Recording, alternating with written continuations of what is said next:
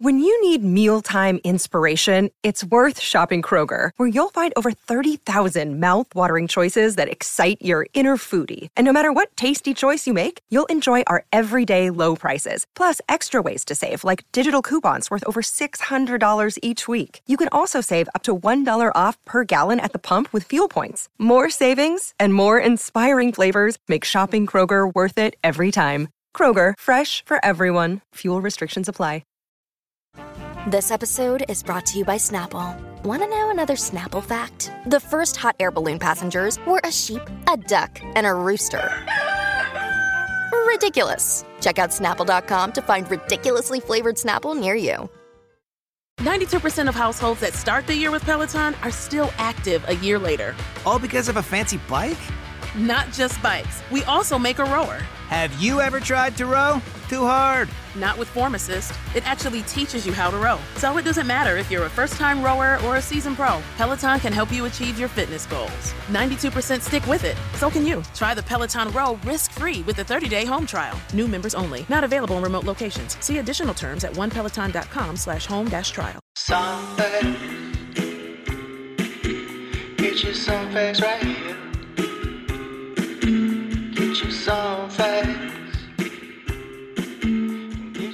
Hello, and welcome to the Song Facts Podcast. I am your host, Corey O'Flanagan, and this podcast is proudly a part of the Pantheon Podcast Network. We know you're out there, and you're listening, and we really appreciate it. Feel free to tell a friend, leave a review, and just keep on checking us out. We are coming every Wednesday with new episodes. On the show today, we pivot. As a legend has recently passed away, Eddie Van Halen died on October 6th at the age of 65. We here at Song Facts wanted to pay homage to this legendary axeman, so we're sneaking in this episode and talking to one of the biggest fans of the band, and man, we got a good one. Eric Senich has loved Van Halen ever since a fateful Christmas Eve in the late 80s when his older brother let him listen to his tape of 5150, and he just kept flipping it back and forth. He could not get enough. Eric has his own podcast called Discovery, D-I-S-C, Covery, and it is always great to talk with a superfan and feed off of their enthusiasm, so we bring you Eric Senich. What that'll get us.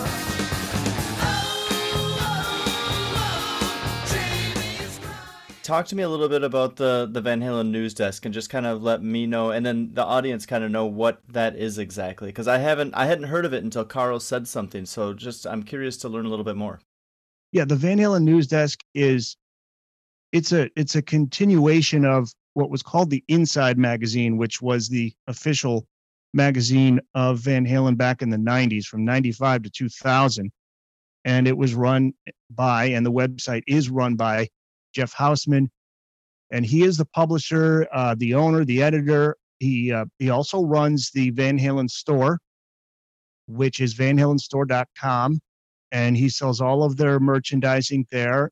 And Jeff, I started working with him, I guess, maybe 3 years ago. And I asked him, I said, "You're the one who did the Inside?" "Yeah, oh yeah, I did that." I said, "Dude, man, that was like Christmas morning every 3 months. It was it came out every 3 or 4 months." And I said, "It was like Christmas morning when that thing came." He's like, "Oh, that's cool." And the job of the Van Halen news desk is, just as it sounds, to keep everybody up to date on what's happening with Van Halen, but also, over these last few years, it's become something where Jeff wants it to also be more of a feature story type of thing. Not just, doesn't have to be just newsworthy stuff that's happening now. It's just, if you got, something that you want to write about, a top 10 or whatever it may be. So that's what it is. And I was working in radio at the time when I started writing for the Van Halen news desk. And this is when radio stations started to have the DJs do blogs. And so I wrote a weekly blog, and I did one on David Lee Roth. Mm-hmm. And it was on his, I think it was on his greatest lyrics. And so there's a website, VH Links. You know about VH Links? I don't know. Okay. So VH Links is a fan community site. And so I used to post them there. So Jeff reached out to me and said, "Do you want to write for the Van Halen News Desk?" And I was like, "Well, let me think about it." Yeah, because I'm a huge fan. Yeah, I'm a huge fan. You know, I went and listened to kind of what I think was a impromptu episode right after Eddie's passing. When you dropped this, was it did you just kind of, this happened, you got flooded with some emotions, and did you just get this urge to jump in front of the mic and release that episode? Yeah, I did a proper one in conjunction with the Van Halen News Desk, which is up now. So, you know, I encourage people to check that out because I did get a lot of comments from authors and Jeff himself, which was great. But yeah, that day, and I have a 9 to 5. And so, yeah, man, I you know, we can get into how I became a fan, but yeah, I'm just a huge fan. And so I was at my 9 to 5, and my boss, she's really cool. She is fairly new, so she didn't know I was a huge fan. And she was funny. She was on the phone with somebody and she just blurted it out. She says, "Eric, Eddie Van Halen died." And the look on my face was like, "What?" And she later apologized. She said, "I'm sorry. I didn't know you were such a big fan." I go, "No, it's cool. It's cool." You know, she let me out early. She says, "Just go home." That's how you got the news. Yes. So she was like, "I'm so sorry." I'm like, "No, you don't have to be sorry." I said, "You know, it's cool." But I was devastated and I was in shock. And I left work a little early, and I actually called the local station that I used to work at, and my friend who was on the air doing drive time. So I called in and gave my thoughts to him, and the texts were coming in and the emails were coming in. It was just like overwhelming.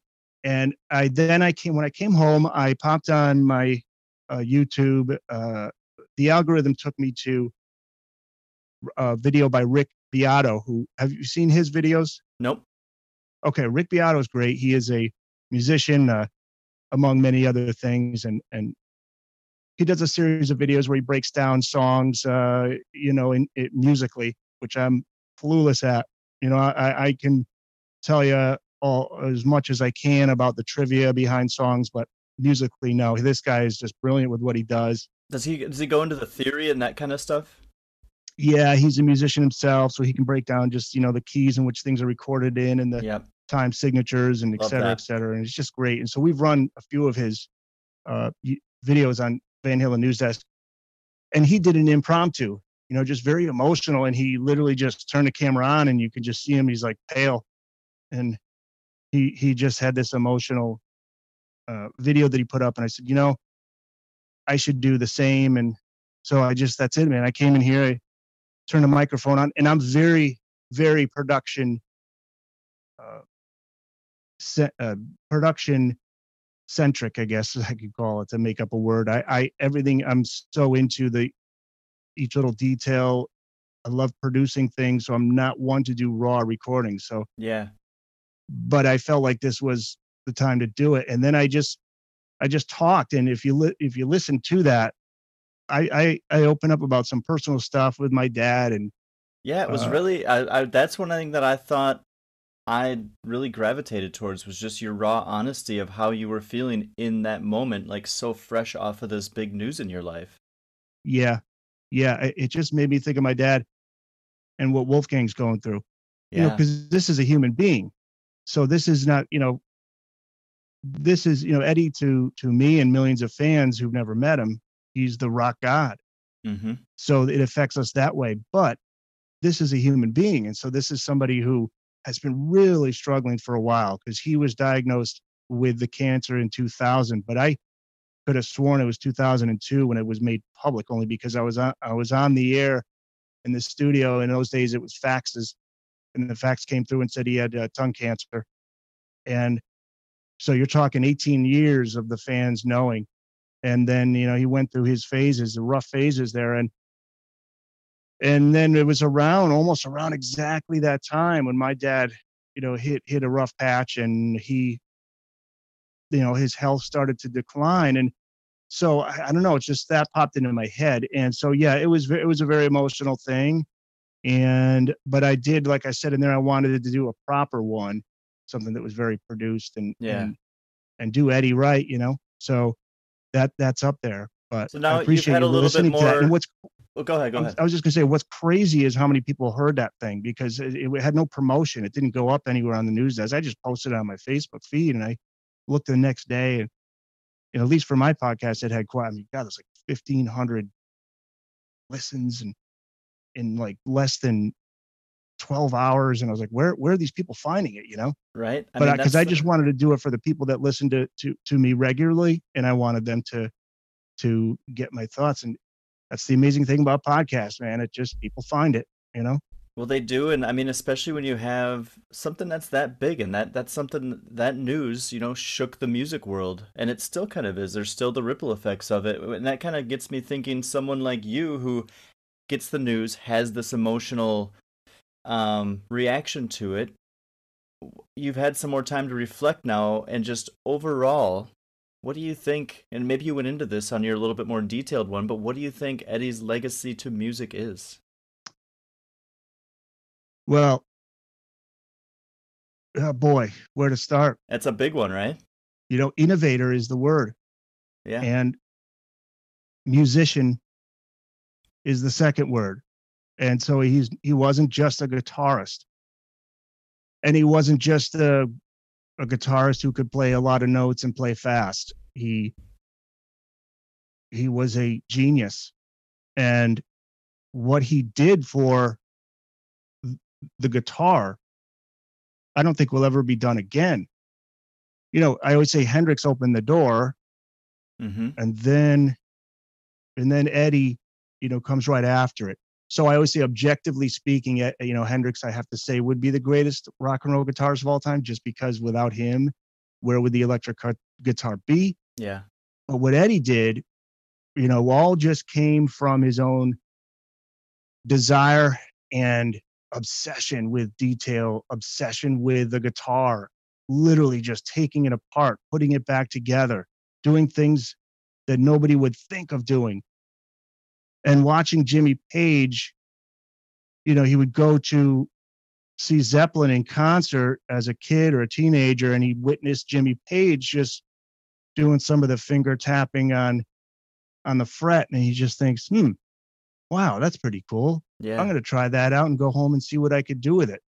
And what did he do with it? I think we know. Yep. But beyond the guitar wizardry is a musician. And think about a classically trained pianist, right? Classically trained pianist. And he, in the midst of the height of the electric guitar era, mid 80s, now you got all these guitarists out, influenced by Eddie. What does he do? Yeah. Well, he could continue just to stick to the guitar, but he is a musician. He discovers the keyboards, early 80s. He wants to write music, and it doesn't matter what he's going to write it on. So what instrument doesn't matter to him. He loved playing guitar, but he discovered the keyboards, and so he's now writing a song like Jump. Yeah. And Why Can't This Be Love? And it's not what it takes. So tell me, why can't this be love? You want it straight from the heart. Oh, tell me, why can't this be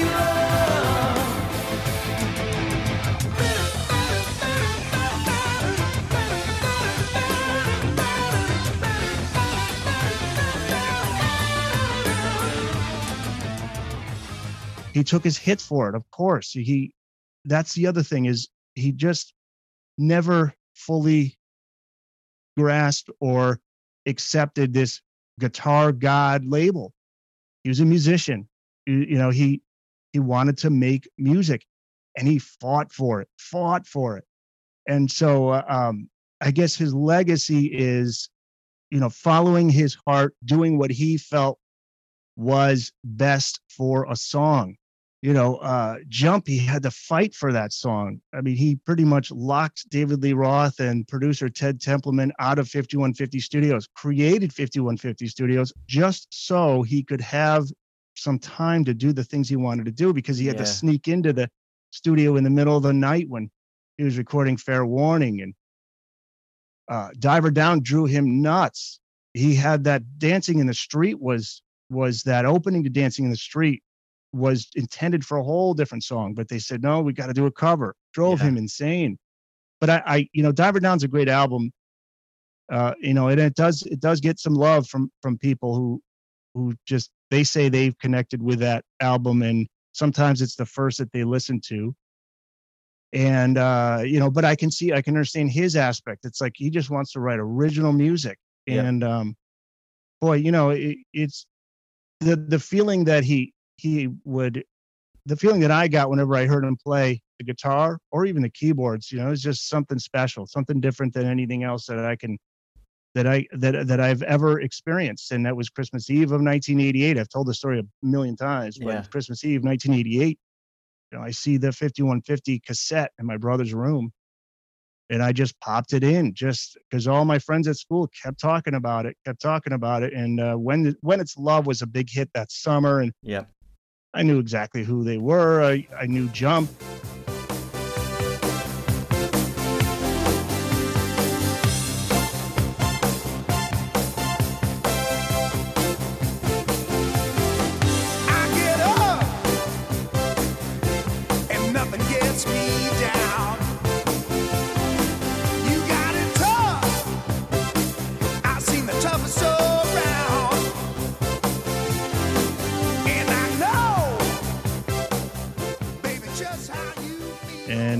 But when I listened to that, I was like, wow, man, I'm feeling something really special. Then I just took the cassette out, flipped it over, boom, played it again. Right back. Right through. And that was it. I was a fan of rock and roll music from that point on. Now, had you done that with another band? Had you had a situation where you had put it in and went front to back and were like, I'm going to start that over and I'm just going to put this on rotation? I can't think of any. I mean, my first album I bought was the Police Synchronicity, and I got all of their albums, and I love the Police. But I didn't have that. Didn't grab you the same way. But what happened was that feeling I would get with several songs to this day, I still do.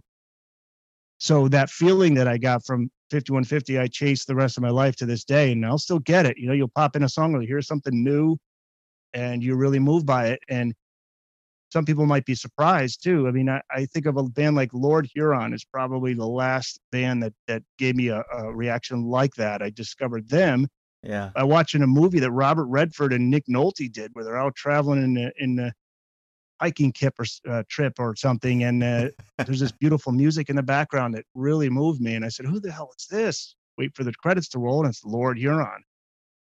And that was the most recent time where I was like, wow.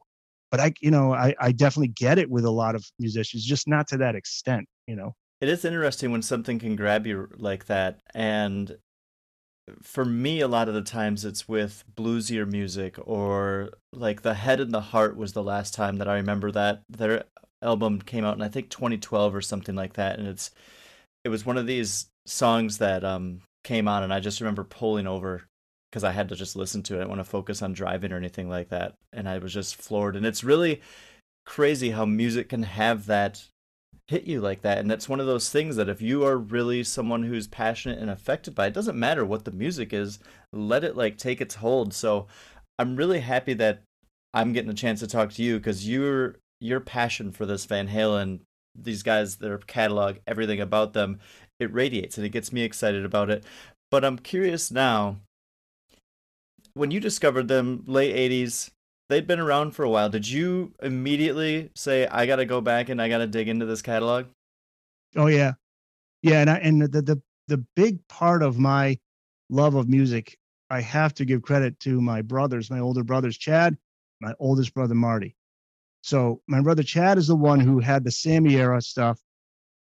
And then my older brother, Marty, said, well, if you like this, you got to listen to this. And we had a vinyl record player in our living room, and he pulls out Van Halen 1. Oh, really? And drops the needle.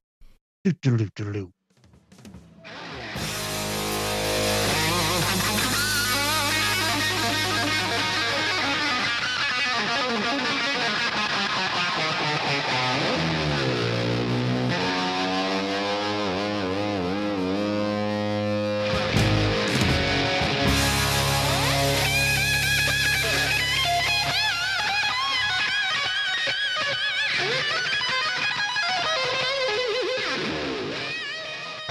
You know, that opening to Eruption, right? And I'm Yep. like, whoa.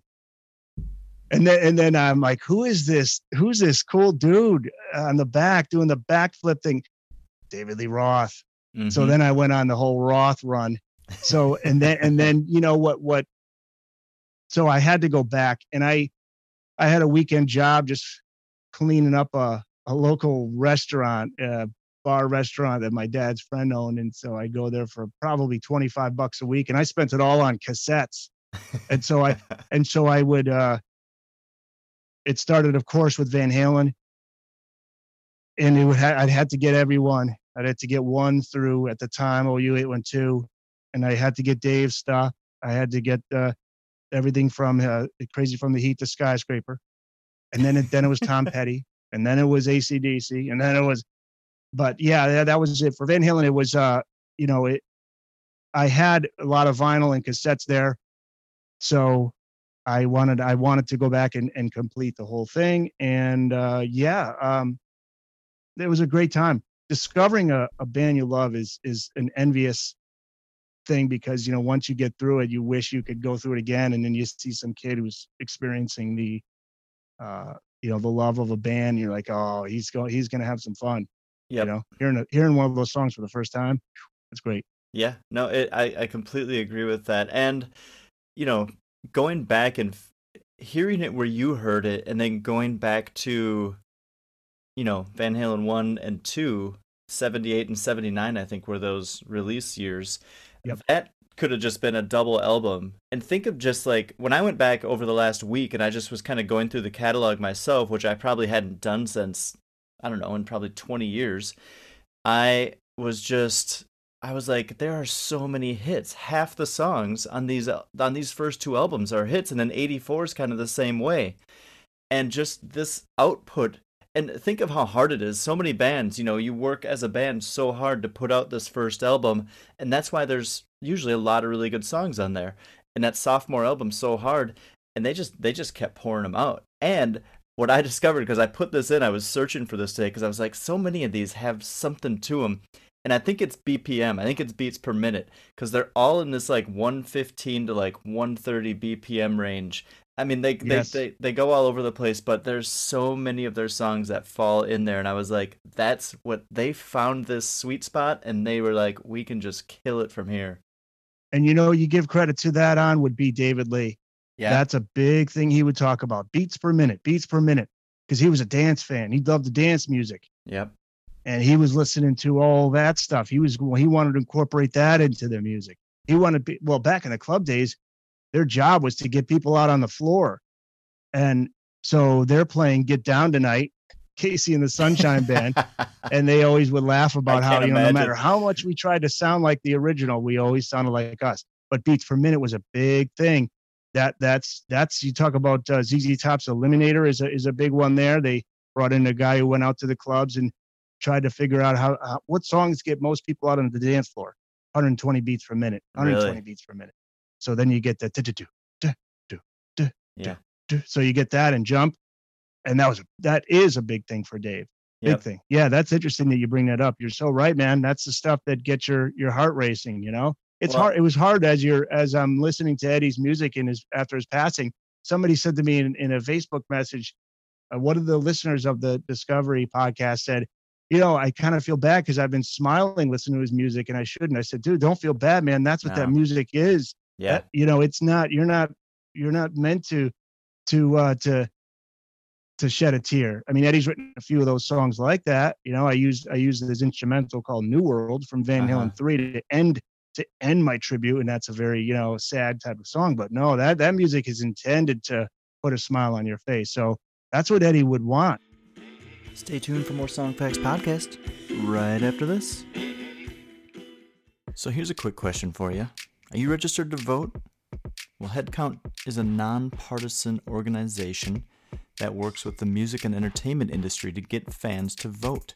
To update or check your voter registration status, go to headcount.org, where you'll find all the information you need to be ready for Election Day. It's coming up fast, so do it now. Register to vote at headcount.org. Get your song facts right here. That's what I would think too. I mean, if you've got a musician who's passed away and you want to think of like how to best honor them, listen to their music and let it make you feel however it's going to make you feel. Don't try and force anything out of it. Just let it be. I think that's the best advice you could give them. So I am curious about this because you told me that as we were emailing, and it was pretty fresh after learning about his passing, that your favorite song is Hot for Teacher.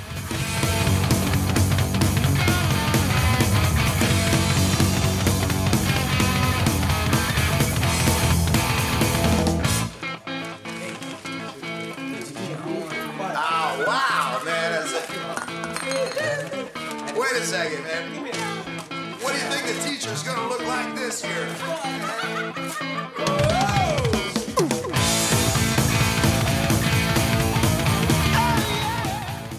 I'm wondering, is it still that, and why? If so, and even if not, why does that rise to the top for you as a fan? Yeah, is it today? Talk to me tomorrow. It might be something else. I mean, it really is that hard. So yeah, it is. I still would say, yeah, I would have to go with that one only because that marked the culmination of everything that they had worked towards.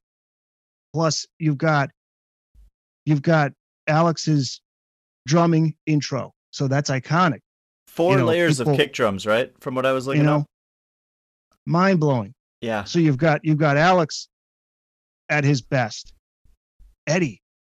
The boogie riff, that was his big thing. I love the boogie, I'm the one. And oh God, I'm trying to think of the other ones, but that, so they get to incorporate that. Oh my God, Eddie is so good on that. When he opens, he just kicks it as soon as after the drums, he kicks in with his just amazing guitar work and the solo plural that are in there. And then you have Michael Anthony. He does contribute. He's, his beautiful backing vocals. He's in there. I think it's, what was it? I thought my homework was never quite like this. That's where you hear him in there. Yeah. He's giving the harmonies and he's laying it down with the groove on the bass. And oh yeah, there's a guy, the singer of the band, David Lee Roth. And he's using his humor with those interludes, those little spoken interludes are friggin' brilliant. And the lyrics are brilliant. And on top of that, and I guess the reason I put this above everything, even though it's not technically part of the song, but the video. So now you got MTV era, and this is Dave and his glory, and him and Pete Angelis produced this video, and it is, by the way, I did an interview. We'll get back to the song Why It's So Great, but I did an interview with this guy, Keith Kessinger. He's such a sweet guy, nicest guy. He's on IMDb and Wikipedia and everywhere else as the actor who played Waldo. And it's kind of a long story, but when he was 39 years old, he did a video called Hot for Waldo. It's on YouTube for everybody to check it out. This dude, he's killer. He nails it. He plays all the instruments. I was reading about this, and for anyone who doesn't know, go watch the video. You can find it on YouTube for Hot for Teacher. And also, Waldo is this young adolescent boy who is the main character in it. And by the way, in the original video, that's Phil Hartman's voice. I read about that today too. Yeah. Well, this is Songfacts, this stuff, but Songfacts plays a part in this whole story, which is crazy. So Keith is now, everybody assumed that he was the same guy because he looks so much like him in the video. And so I reach out to him and I said, hey, I'd love to interview you for my podcast. And, just talk about your video, Hot for Teacher. Now he's thinking I'm talking about the one he made when he's 39. Sure, absolutely. So we talk and I introduce him as the actor in the greatest video of all time, 1984's Hot for Teacher. And there's a pause there. He goes, that's not me. And I was like, oh, shit. I'm thinking he's going to hang up on me. And he was like the nicest guy. And he had all these great stories. And he hung with Stevie Vai. And he played in the same band. He played with Seal and all this stuff. But so he posted on Songfacts around that time. He just had some fun with it. And I think he posted something that said, hey, the actor in this who plays Waldo is this guy, Keith Kessinger. And he said, oh, and he realized that as I'm interviewing him, he's like, oh my God, that's right. I put that in there. Oh, And he that's was so funny. such a funny guy. So we still don't know who Waldo is or what became of him after graduation, but we still don't know who the actor is. And sometimes I wonder if that actor is, hopefully he's still with us. If he is, he's just playing along with the whole the narrative of his character, which is we don't know where the hell he is. I leaked into the song facts about that song earlier Did you see today, and I was going. Keith I think from, I think I did see that because I was like, there's some information out there about who that person is, and it's just kind of this mystery surrounding it, which I found to be really interesting. But one of the fun things going into like the fan comments about that song that I wouldn't think of, because you think of David Lee Roth, you think of Van Halen, the music video for that song, and you think of, it just seems like overtly masculine, right? But there was this great conversation between these women in the song facts section that were like, we had this like 26-year-old gym teacher and he was so fucking hot. And it was just, I was just like, that's awesome. It just got everybody involved. And they were like, we changed the lyrics to Hot for Trainer and we just did it. And I was just like, that's fantastic. I don't know why I didn't see that there. Oh, it was so good. That's so funny. You know, because in those days they did have majority of their fan base was male, and then until Sammy came. Then when Sammy came, you know, then the ballads come in, and that now they're, you know, they're in mainstream. They are huge. And yeah, well, that helps me kind of transition into my introduction into them, because I was born in the early '80s, so I was introduced to them through their song "Right Now" in the early '90s.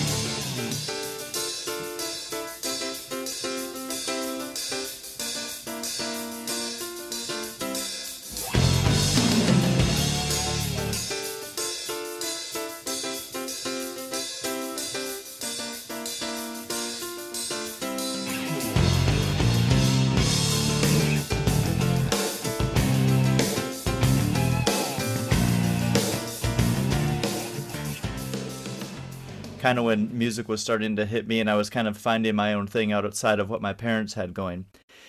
And then when I started to like dig into their past more as you did, I found that these were the same guys, essentially, with, you know, different frontman, who wrote a song like Beautiful Girls.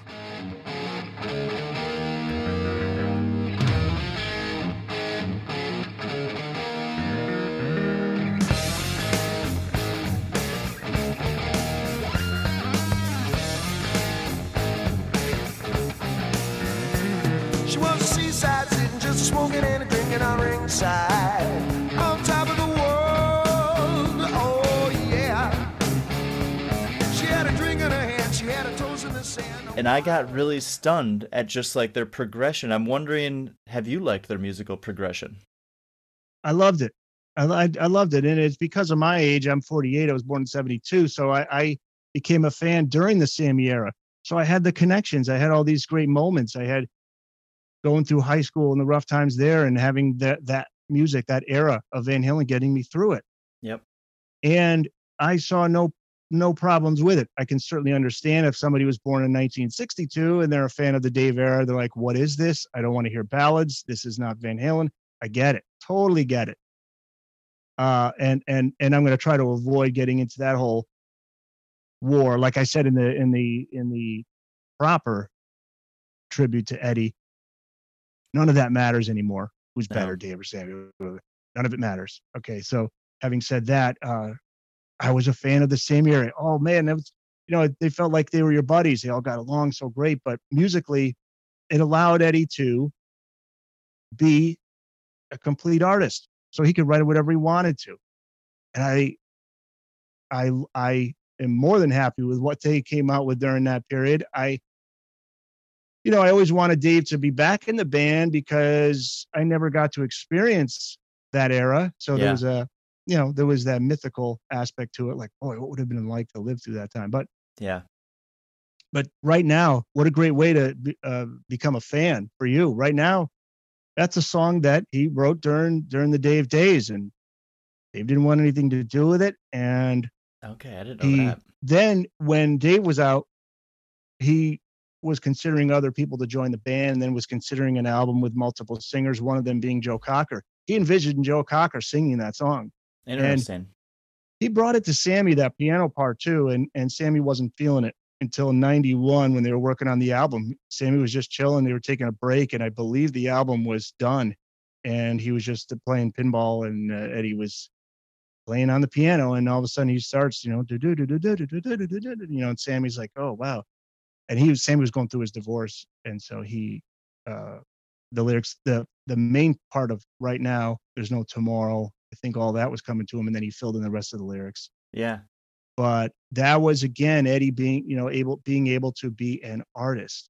And like Martin Popoff said in his tribute to Eddie, think about, it's pretty brave of Eddie to, it speaks to his courage. It also speaks to his, like I was just mentioning, he didn't have the ego. He didn't think I'm a rock guitar god.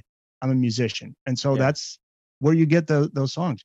Yeah. 50 on 50, you know, the only thing is, you know, people say they wish they could go back and redo that album with a different drums. Because in those days, that was the electric drum set were the big thing.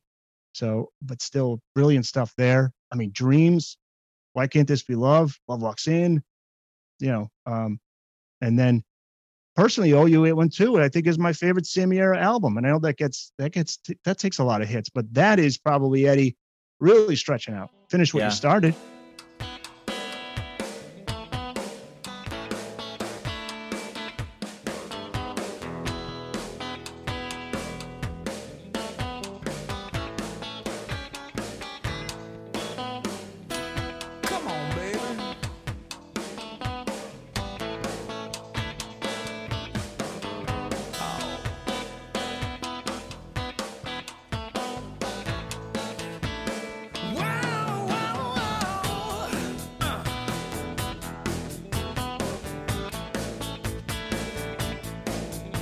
I mean, Finish What You Started is something so different than anything they had done before or since. Yeah, I mean, they just kind of endless musical range, right? And as soon as, like you said, as soon as Roth was out, and now Eddie's kind of just like, I don't really have to like clear this with anybody. He really just started to, I don't know, those synth sounds and everything else that he started doing in the later 80s and then into the 90s just really kind of changed the dynamic. They don't quite sound the same as Van Halen 1 or 2, but it's definitely the same band.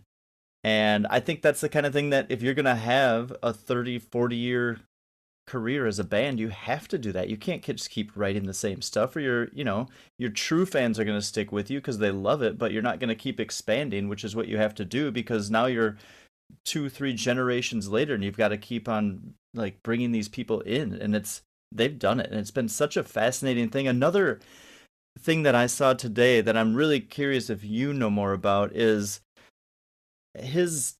Eddie's always tinkering, right? So he would like get a new guitar, disassemble it, tweak some of the electronics, tweak some other parts, put on some of his own things that he might have laying around the house, make it sound how he wanted it to sound. I think he did the same thing with amps. Just always looking for his sound. And I'm curious if you have any other just kind of real nerdy factoids that you want to share with us. Yeah, there's one that I just heard about. So what he did on Dirty Movies is fascinating, and it just speaks to what his brilliance is. So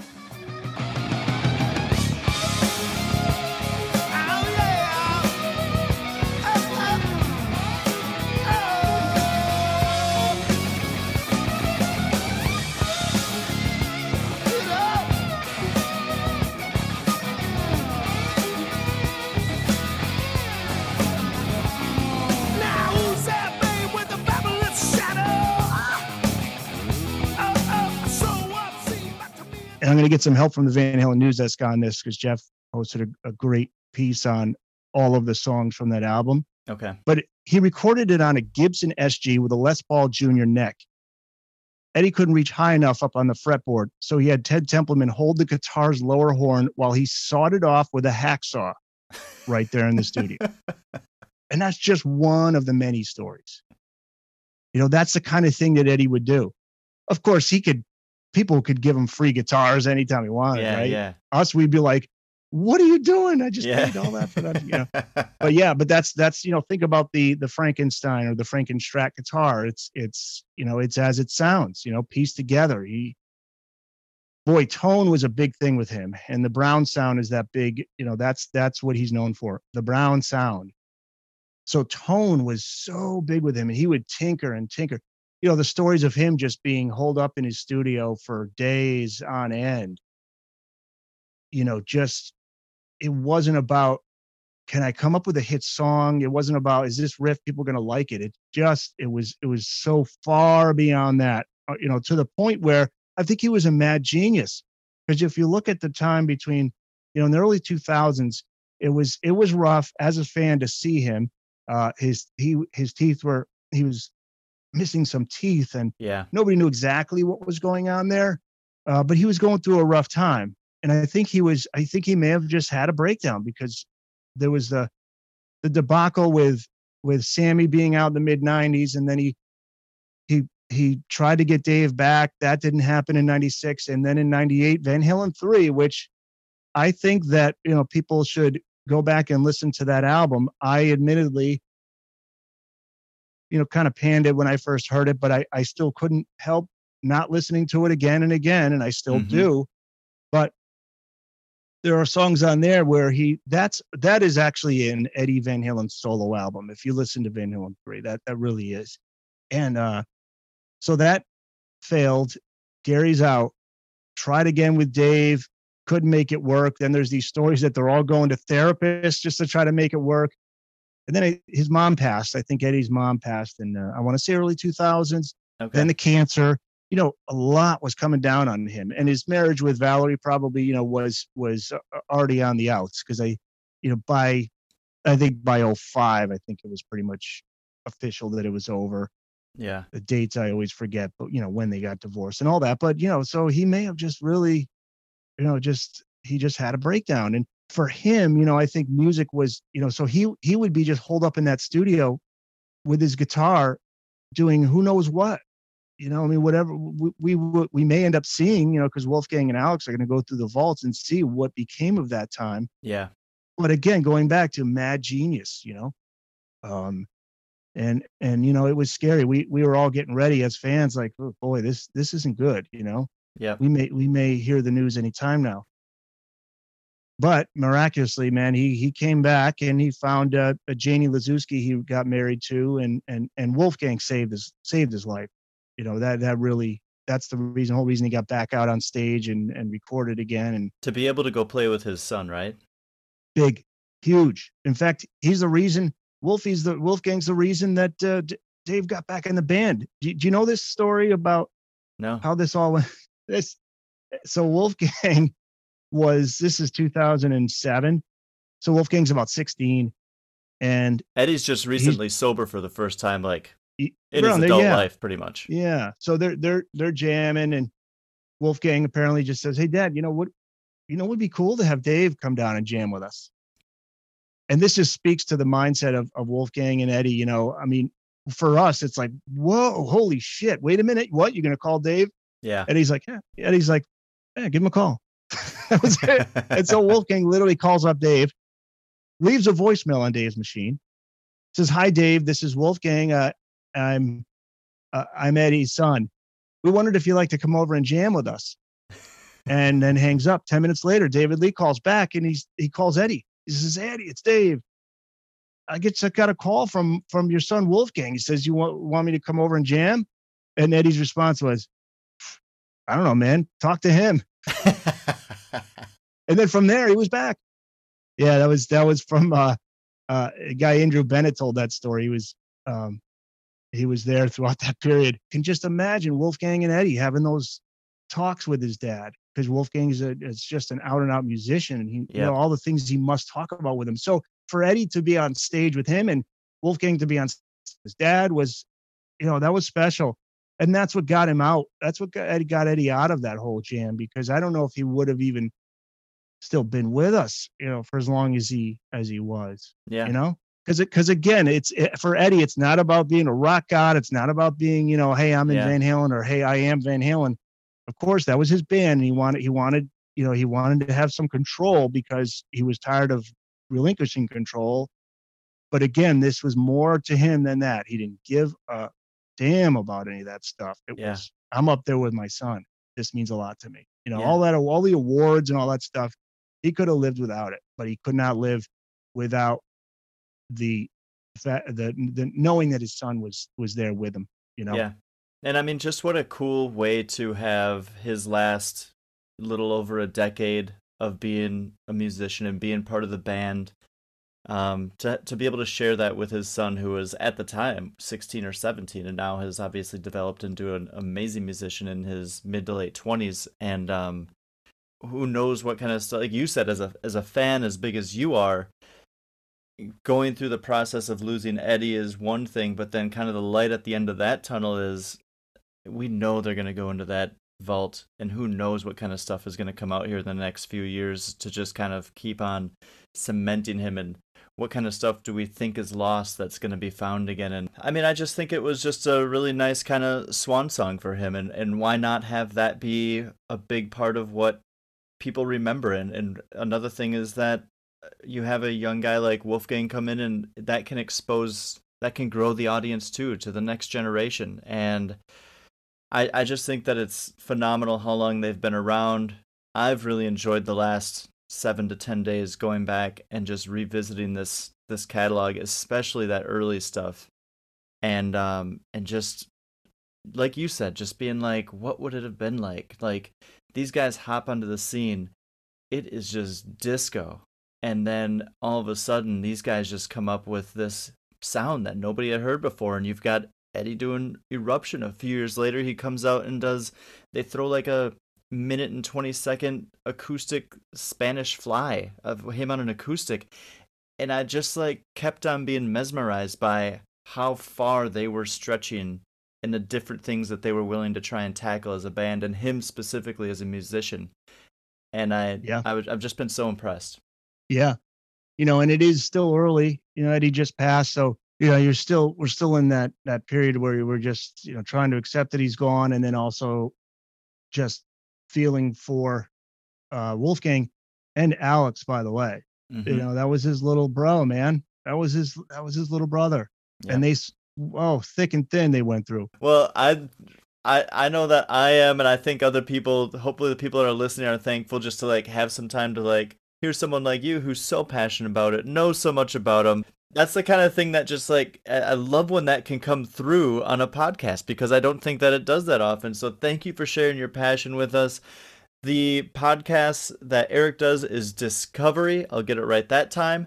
And just thank you so much. Go listen to his stuff. It's really great, breaking down a lot of different albums, songs, and getting deep into it. So I love that. And just thank you for your time and your expertise, Eric. Yeah, I really appreciate you having me on, and I'm a huge fan of Song Facts, and I've really enjoyed the podcast, you know, and I didn't realize that it was up and running, and Carl Weiser had told me about it, and sure enough, man, here we are. So no, it was a pleasure being on, and I would just say, fans of Van Halen, just check out the Van Halen news desk if you do get a chance, because you know, we're trying to update things as much as we possibly can, and you know, and the Discovery podcast, you could find it pretty much anywhere at this point. It's all out there. So yeah, it's an honor to be able to just to write about my favorite band, and you know, we hope that you know, we're losing a lot of them. We're losing too many of these guys, and yep. You know, we got to keep their memory alive, and we got to continue on with it. And we hope that, you know, we'll see what's the future of rock and roll. You know, that True. Remains to be seen. So big thank you to Eric. And no matter what you're doing, if you're sitting in your office, if you're sitting in your car, go ahead, throw on some Van Halen, rock out a little bit, and remember the legend that was Eddie Van Halen. And as always, for the stories behind the songs, go to songfacts.com. Thank you so much.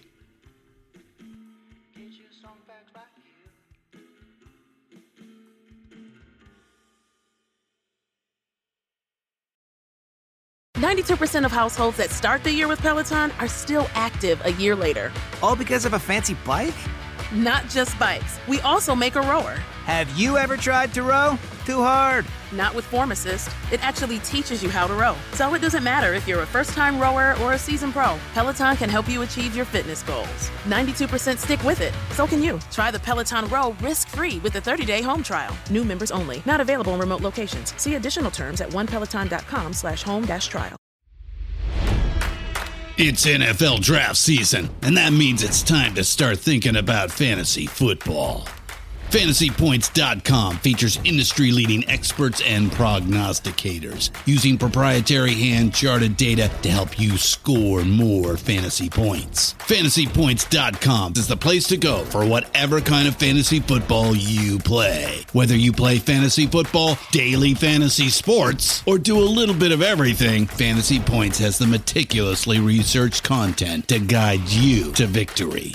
And why wait for the fall? Fantasy Points also covers the new spring football league, the UFL.